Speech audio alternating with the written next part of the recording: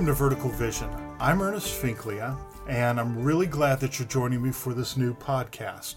The purpose of Vertical Vision is to pursue God's perspectives for our lives. And the way that we're going to do that is through in-depth study of God's Word and then seeing how the Lord would have us apply His Word to our daily lives. As we launch this podcast, the series that we're going to begin with is the person of Jesus. And I think this is really critical because the way that we understand a person has an impact on the way that we relate to that person. If we misunderstand somebody or have a limited understanding of somebody, we're going to relate to them with those hindrances or those perspectives. And we can't afford that with Jesus. We want to understand Him to the fullest as best as we can. So we're going to start out with who Jesus is in relationship to His deity. And I hope that this study blesses you, encourages you, and helps you see Jesus in a much bigger light. 3 questions. Who is Jesus? What's He like? And why does it matter? As we go through this study, my heart is that as we learn these things, we're constantly bringing it down to, that's great, but how can I put this in my pocket and take it home? How can I use this today in my life, in my circumstances and situations? I want us to be able to take our relationship with Jesus deeper, take Him home with us, be with Him all week long, and just absolutely enjoy a growing and richer relationship. This matters because the way that we understand somebody and what we know about that person dictates the kind of relationship we have with them, right? I mean, across the board, we can have our stereotypes, we can have our preconceived notions, we can have our preconceived ideas. We put people in boxes. Okay, I know them, and boom, we relate to them according to whatever little box we put them in. But here, we can't do that. Well, I take that back. We shouldn't do that with Jesus, but we do. And you might be in this class, you go, well, I know who Jesus is. Do you really? I understand who Jesus is. Do you really? And I'm not saying that in a condescending way because it's like, okay, I know you. Okay, I think I don't know you. The more I delve in, it's like, oh my word, Lord, you are something else. There were a lot of people who knew Jesus and knew about Jesus. I've given you the little thing of all the verses because we are going to fly through the Bible. We cannot learn about Jesus without just doing a lot of scripture surfing, okay? So they're there. You can review them and go over them on your own, but we'll be reading some completely. Others, we're just going to give the synopsis. But there are a lot of people, like I said, who know Jesus, knew Jesus, okay? Matthew 13:54 through 58. Jesus grew up in Nazareth. Jesus had been doing ministry. Jesus had been teaching and blowing people's minds with the Word of God in ways that people had never heard or understood. He was healing people. He was casting out demons. And so he's at the synagogue in his hometown in Nazareth, and all this stuff is going on, and the people that were going, where did he get this stuff? What authority does Jesus have? This is the carpenter's son. We know his brothers, he had 4 of them, and his sisters, at least 2. We don't know their names, at least I don't.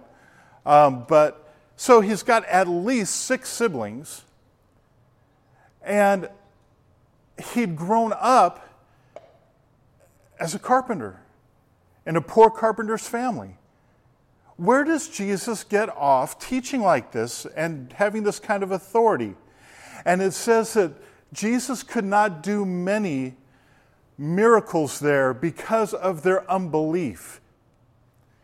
They were like, no, he's the carpenter's son. We know who he is. And it limited and hindered the blessings that Jesus wanted to give to his hometown because they put him in the box. You're just the carpenter's son. In Mark chapter 3, verse 21, Jesus is teaching. The multitudes are crowding around him. They're being blessed. They're being healed. And his family comes to take him home because they believed that big brother Jesus was out of his mind. This is just our big brother, and now he's got a Messiah complex. Now he's making all this ruckus and everything. He's disturbing the peace. Big brother Jesus has some issues. He's out of his mind. We need to get him home. Luke chapter 8, verses 22 through 25.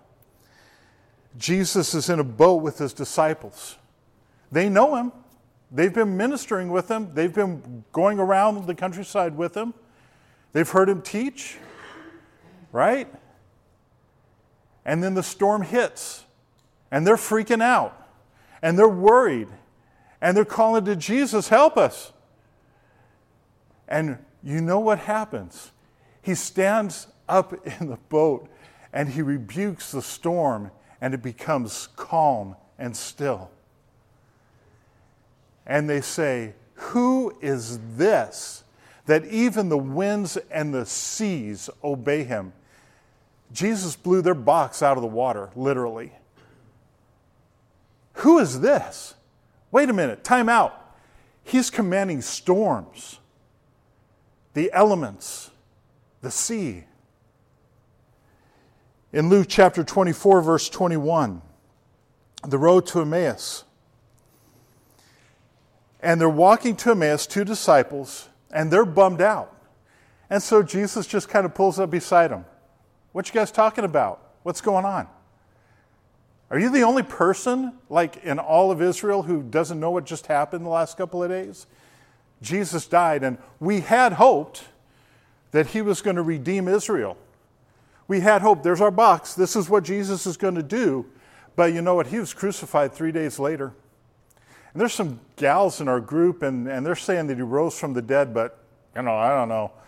And they had put the Lord in the box. We had hoped that he was going to totally crush the Romans, that he would set himself and his kingdom up and would rule in righteousness and glory and power. That's what we'd hoped, but it didn't work out the way we planned. Putting Jesus in a box.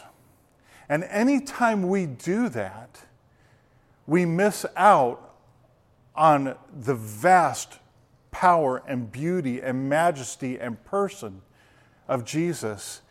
And like these people, they actually limited his work in their lives because he didn't fit in their box. Or they confined him to the box. In this class, we're going to tear apart the box. We're just going to let Jesus be Jesus and see him and know him for who he is. And even then, we're going to only scratch the surface. In 2 Chronicles chapter 6:18, Solomon's building the temple. And Solomon says, the heavens cannot contain God. How much less a building? John, when he wraps up his gospel, chapter 21, verse 25, he says, if we wrote down everything that Jesus did, the world could not contain the books. Now, he's exaggerating a little bit, probably. But his point was, what Jesus has done is absolutely incomprehensible. It is vast. The world couldn't even contain the books.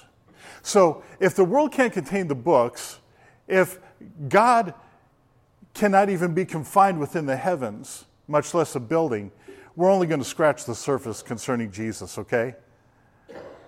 But it's a good scratch. And it's going to be a blessing. So what we're going to begin with today is the fact that Jesus is God. Jesus is God. Now, what are the ramifications of that? We'll get into it. But the first thing that I want us to do is to kind of get our minds kind of locked into this. We need to understand the Trinity a little bit. And that's probably one of the most confusing things that there is in church doctrine. How do we understand the Trinity? Where do we even get that? And people will say, well, the Trinity is not in the Bible. The word's not in the Bible. Of course it's not in the Bible. But the concept of one God being plural people is. So to begin, we're going to start with Jesus at the very beginning. And we're going to look at the Trinity, then we're going to look at his deity, then we're going to look at the intimacy that we can have with God because of Jesus being the fullness of the Godhead in bodily form. Okay? That's what the Bible says of him. So let's look at Genesis chapter 1, verses 1 and 2. In the beginning, God created the heavens and the earth. And the earth was without form and void, and darkness was over the face of the deep. And the Spirit of God was hovering over the face of the waters. So, who created the heavens and the earth? God. Who is God? The word there in Hebrew is very specific. It's a title, and it's Elohim. Okay? Elohim is the plural of God. So right out of the gate, when the scriptures begin, in the beginning, literally, gods created the heavens and the earth. Elohim, that's the title given to him. In John chapter 1, verse 3, and we'll look at there in a little bit, but it says that Jesus created everything and that there's nothing that exists that he did not create. The Bible tells us that he created everything, and everything was made by him and for him. So he's the creator. And here in Genesis chapter 1, verse 2, it lets us know that the Holy Spirit was there, present at creation, hovering over the face of the deep. So the Bible tells us Elohim created the universe, everything. In Genesis chapter 1, verse 26, let's go over to there. And this is when it comes time to create man. Then God, that's Elohim again, let us, that's plural, not let me or let I, but let us make man in our image after our likeness, and let them have dominion over the fish of the sea and over the birds of the heaven and over the livestock and over the earth and over every creeping thing that creeps on the earth. So right out of the gate again, when it comes to the creation of man, and man is going to be created in God's image, God is saying, let us make man in our image. So there's the plural. All right? Some people say, well, he's talking to the angels. I don't think, I couldn't find any place in Scripture where it says the angels are made in the image of God. It does say we are made in the image of God. So who's he talking to? He's talking to the Spirit, he's talking to the Son. Genesis chapter 2, verse 7. Now he's getting ready to make Adam. And look at the change here.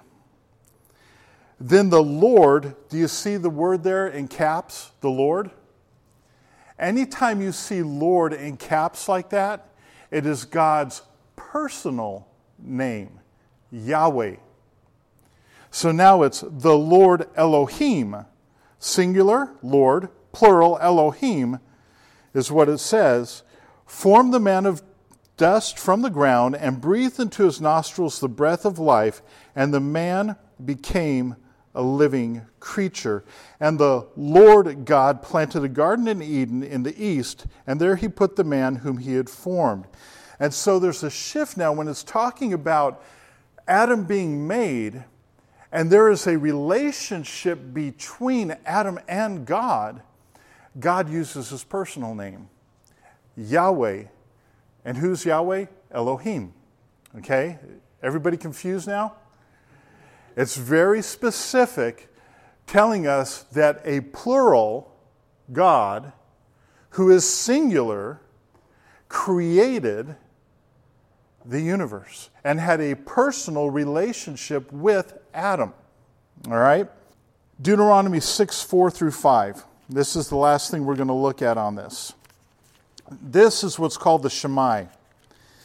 And it is a regular prayer in Israel. It's the passage that many, they'll put on their, the phylacteries on their forehead, or it'll be on the doorpost, okay? Deuteronomy chapter 6, verse 4. Hear, O Israel, the Lord, Yahweh, our God, Elohim, plural, the Lord is one, singular. You shall love the Yahweh, singular, your Elohim, plural, with all your heart and with all your soul and with all your might.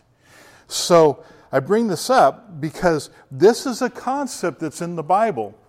And as we go further and we look at how Jesus talks about himself to the Pharisees, he is going to use terminology that links up with the things that we've just read.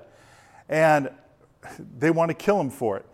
Because he says that he is God.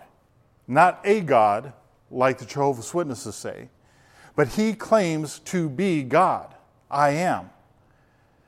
And they're not going to tolerate that, even though the scriptures themselves teach a pluralism, but it was something that was put away and pushed aside. It was confusing. It's still confusing to us today, but it's there. So there is this triune nature of God, and Jesus is God. So let's look at his deity, just a few verses here. Hebrews chapter 1, verses 8 and 9. And the writer of Hebrews is talking about God making the angels and making, and then Jesus, and not making him, but speaking of Jesus and making a comparison there. And in verse 8, it says, but of the Son, he, that's God, says, your throne, O God. So God is speaking to God. Your throne, O God, is forever and ever. The scepter of uprightness is your scepter of your kingdom. You have loved righteousness and hated wickedness. Therefore, God, your God, has anointed you with the oil of gladness beyond your companions. And what is being quoted here is Psalm 45, 6 through 7. God is speaking to God the Son and laying this out. And then if you go on to verse 10, and again, God is still speaking, you, Lord, laid the foundation, and that's a different word for Lord, okay? That's Adonai. Laid the foundation of the earth in the beginning, and the heavens are the work of your hands. They will perish, but you remain. They will all wear out like a garment, like a robe. You will roll them up. Like a garment, they will be changed. But you are the same, and your years will have no end. And the writer of Hebrews is saying, look, Jesus is very different than the angels. Jesus is God. This is something that Jesus affirms. Let's turn over to chapter 5 of John. John 5, verse 17 through 18. So this is what's the backdrop here. Jesus has been healing people. Jesus has been healing people on the Sabbath. And the legalistic Pharisees are like, how dare Jesus be healing people on the Sabbath? That's the Lord's day. We're not supposed to work at all. How dare he do this? Who does he think he is? And so verse 17, Jesus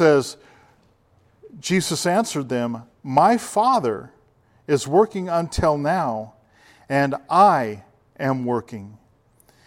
This was why the Jews were seeking to all the more to kill him, because not only was he breaking the Sabbath, but he was even calling God his own Father, making himself equal with God. They understood very well what Jesus was saying.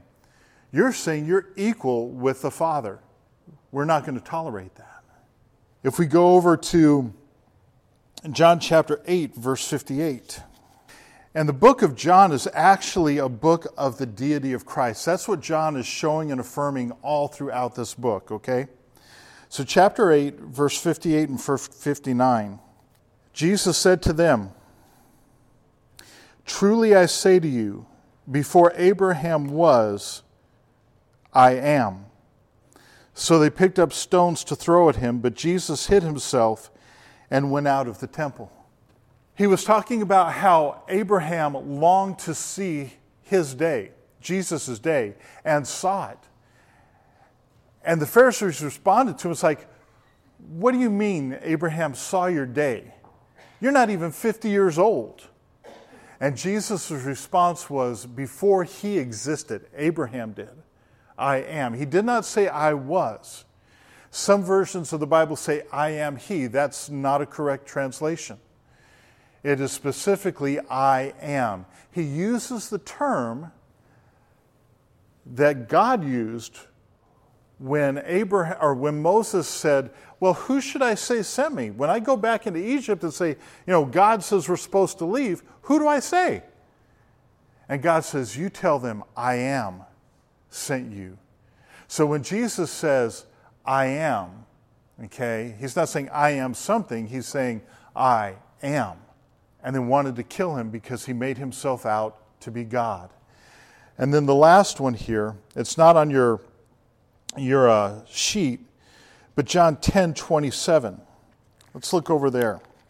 Listen to what Jesus says. "My sheep hear my voice, and I know them, and they follow me.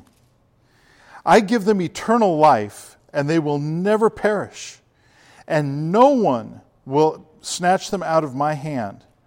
My Father, who has given them to me, is greater than all, and no one is able to snatch them out of the Father's hand. I and the Father are one." Go back, Deuteronomy chapter 6, verse 4. "Hear, O Israel, the Lord, singular, your Elohim, plural, your Lord, singular, is one." Ahad in Hebrew. The Father and I are one. What do? The Jews picked up stones again to stone him. And Jesus answered, "I have shown you many good works from the Father. Which of them are you going to stone me for?" The Jews answered him, "It's not for a good work that we're going to stone you, but for blasphemy, because you, being a man, make yourself God." They knew exactly what he was saying. Jesus is God. We know the passage in John 1:1. "In the beginning was the Word, and the Word was with God, and the Word was God." That's not actually how it says it in the Greek. In the beginning was the Word, the Logos, the expression of God. And the Word was with God, and God was the Word. Not the Word was God, but God was the Word. That's how it is laid out in Greek. So it's very emphatic that Jesus is God. Okay, so if you're like me, I'm looking at these things and I'm going, all right, so Jesus, you're God. What am I supposed to do with that? What does that mean for me? What can I take and use in my life? What does this mean? And what God really put on my heart and brought to mind was, if you take Jesus out of the box of Savior and let him be who he is, the blessings and the understanding of life and God and getting through things in this life just grows immensely. This is about intimacy. When you look at the Bible, and next week we're actually going to look at Jesus in the Old Testament, okay? When he was talking to the guys on the road to Emmaus, it says that he started with the law and the prophets all the way through and taught them about how he had to die and rise again. Jesus says, in the volume of the book, it's written of me. The entirety of Scripture is his story. And the intimacy and the relationship goes all the way back to the beginning in the garden, when God made a man and a woman and used to walk in the cool of the morning with them. It wasn't like, he was just this ethereal entity that floated around out there. God went on walks with Adam and Eve. Think about that. Why? He made a relationship. He initiated the relationship. And you look through the entirety of the Old Testament, and God is initiating a relationship and making a relationship and intimacy possible through the sacrifices and the priesthood and all these things, ultimately pointing to Jesus, who would restore relationship between a fallen people and their God, so we could have relationship. This isn't religion. There is a living, mighty, powerful God who came in the flesh to facilitate and enable a personal relationship with Him every day throughout the day. And ultimately putting His very Spirit, the very Spirit who was in creation, hovering over the waters. That same Holy Spirit indwells you and me, and we are temples of the Spirit of God. Wrap your mind around that one. God came to us in Christ and facilitated a relationship. John chapter 1, verse 14. Look at this. We know this passage. And the Word, okay, that's that logos, all right, the expression of the essence of God. The Word became flesh and dwelt among us. And we have seen His glory as the only Son from the Father, full of grace and truth. Now keep this passage in mind and go over to Philippians chapter 2, verse 6. And this is speaking of Jesus.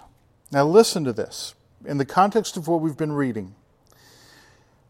Christ Jesus, who, though He was in the form of God, did not count equality with God a thing to be grasped, but emptied Himself by taking the form of a servant, being born in the likeness of men, and being found in human form, He humbled Himself by becoming obedient to the point of death, even death on a cross. Okay? So let's break this down. Jesus Christ was in the form of God. We do not have a word for that word form, okay? It's an essence, it's the expression, it's the image, and we'll see these words used throughout the New Testament concerning Jesus and God the Father. But it's kind of like logos, all right? So in the heavenlies, He is the essence of God, the fullness of God. When He came to be a man, He packaged that in a body and became the expression of God to us in a very tangible, relatable form. We're going to see just how relatable in just a minute.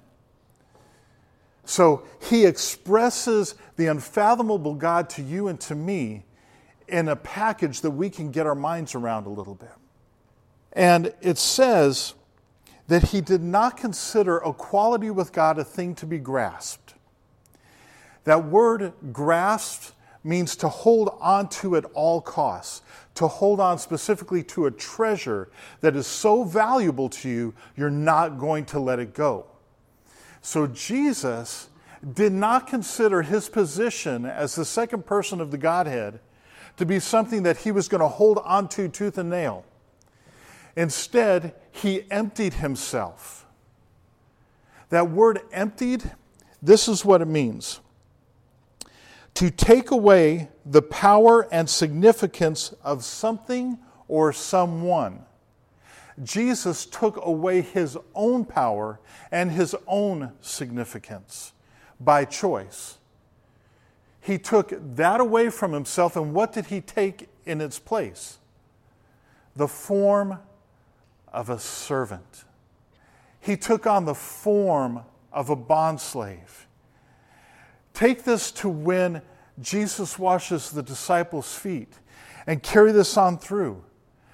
The second person of the Godhead, Jesus, the Almighty, the I Am, humbles himself and puts himself in a human body, becomes a servant of humanity, gets down on his knees, girded with a towel, and is washing the dirty feet of his followers. That's God doing that. That's God getting so personal, so serving, so loving. It's like, whoa. The disciples are like, Jesus, you're the master. You know, Peter's like, you shouldn't do that. And Jesus is like, if I don't do this, you have no part of me. Okay, wash all of me. And Jesus is like, no, we're not doing that. Okay, just your feet. We're good. Okay. But this incredible, eternal God empties himself, lays aside the significance and the power. How much? Well, he put himself in a little embryonic state in a young lady's womb, who at the time was just betrothed, not married.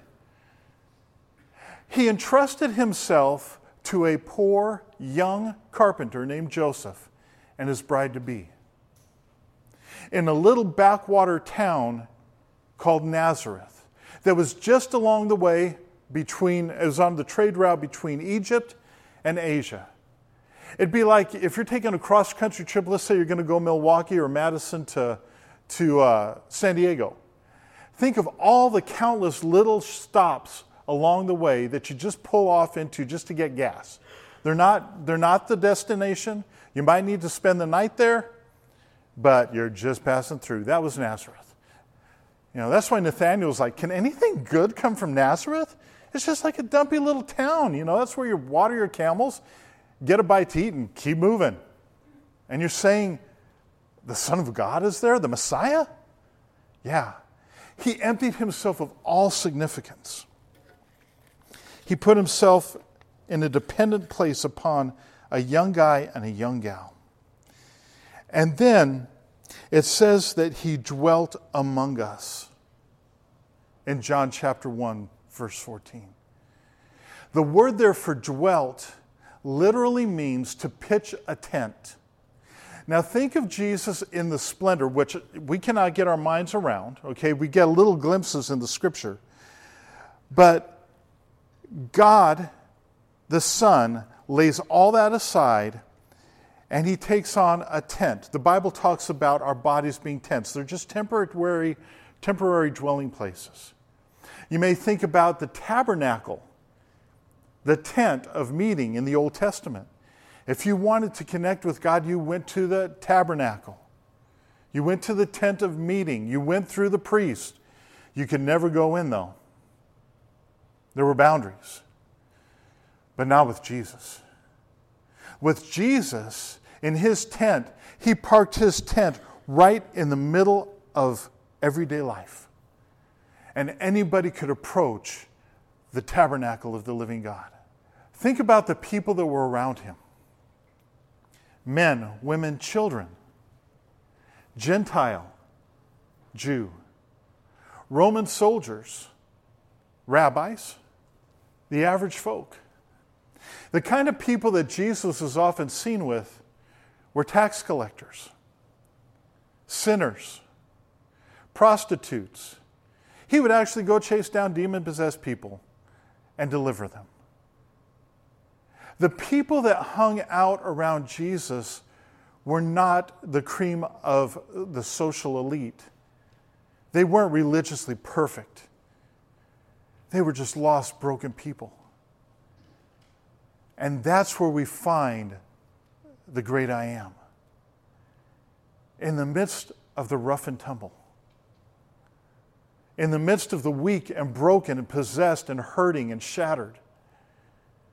Yeah, he interacted with people like Nicodemus and Joseph of Arimathea and others who were not, at least materially, in such dire straits.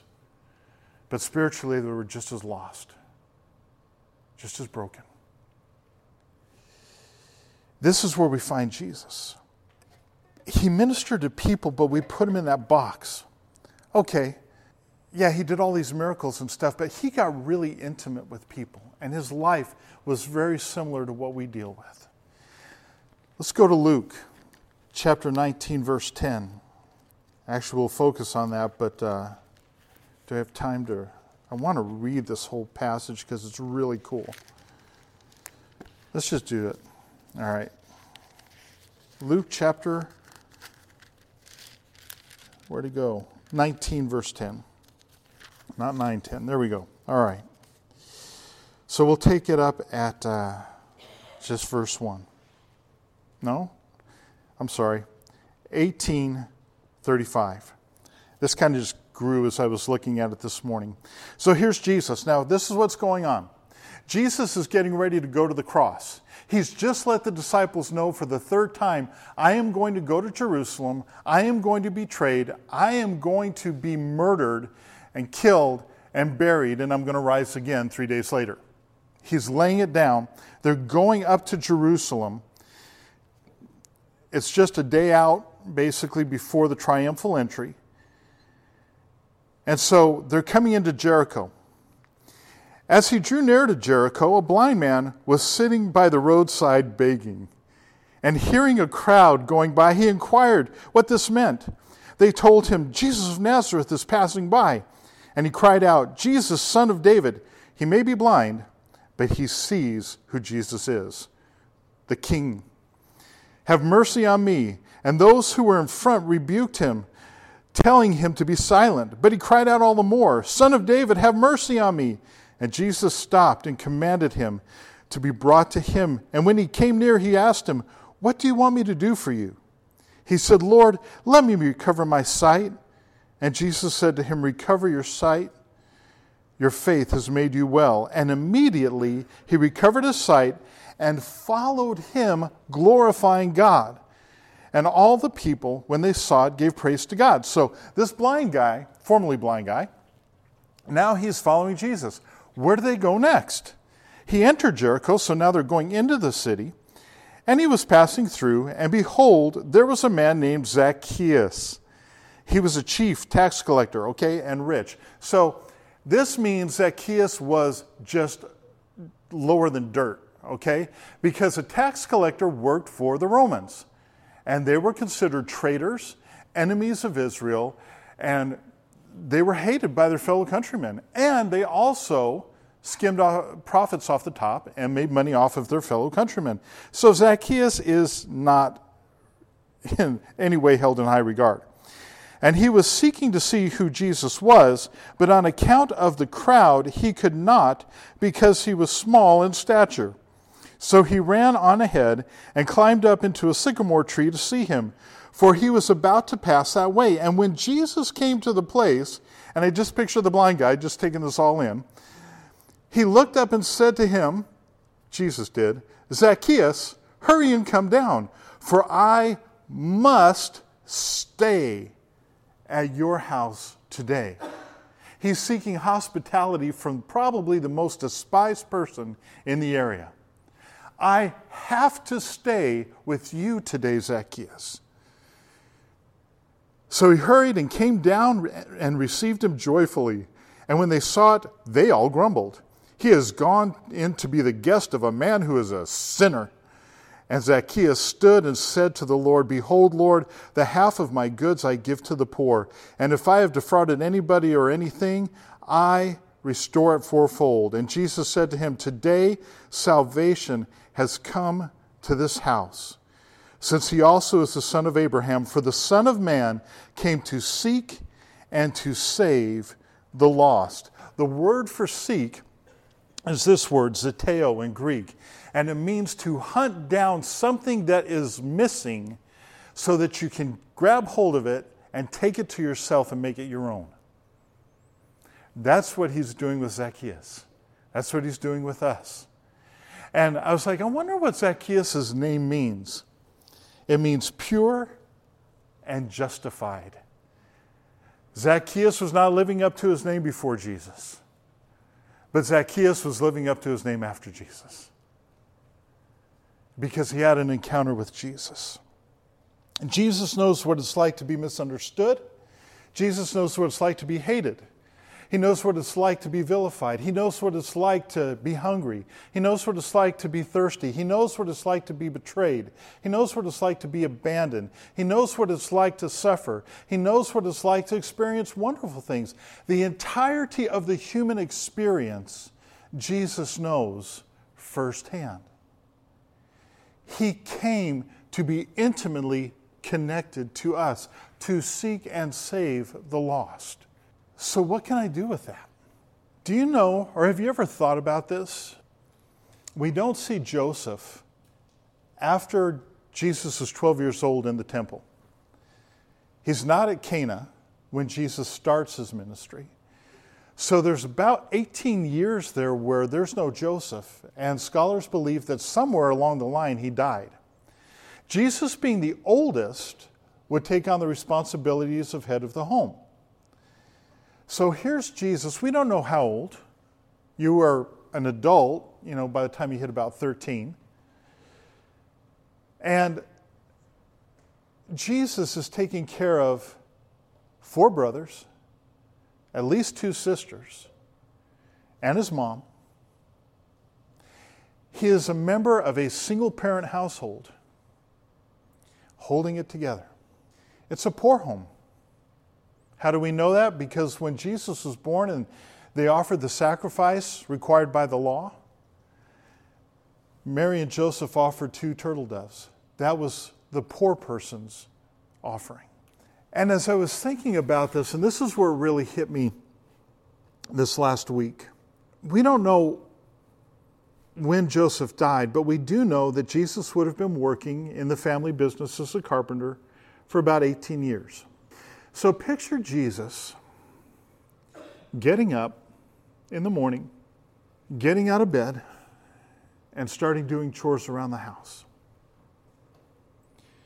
Taking care of things that need to be taken care of. And then maybe after some breakfast, he goes out to the shop to begin his work as a carpenter. This is God. And I have weird ways of thinking about things, but I was picturing like Jesus making an armoire, or Jesus making a home entertainment center, okay? And Mary walking in and going, "What is that?" It's a home entertainment center. What do you use it for? TVs, stereos, VCRs, DVD players. What's that? You don't need to know. Don't worry about it, Mom. Why'd you make it? Because I can. Because I know how. It's just, I think of just the dynamic that the Creator, the one who spoke the universe into existence, the eternal one, the one who knows the end from the beginning, was out there making tables, wooden spoons, spatulas, with his hands. Satan said to him, "Hey, you're hungry. Why didn't you turn these stones into bread?" And it's like, man, Jesus could have just looked at a log and said, "Be a table." All right, I'm going fishing now. And how challenging would it be for Jesus to go fishing? Not too challenging, But the unfathomable, limitless God confines himself to getting up in the morning. He didn't come to be a teacher in the most elite rabbinical school in Israel. No, he was a carpenter.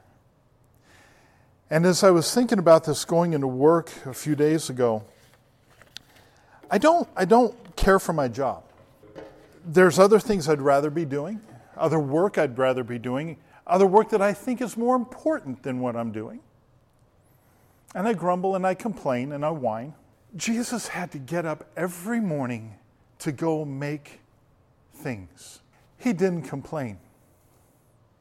He didn't say to his heavenly Father, "Why didn't you just put me in the rabbinical school and let me teach people? Why can't I just speak the plate into existence? I can make a manger a lot faster if I just say it." No.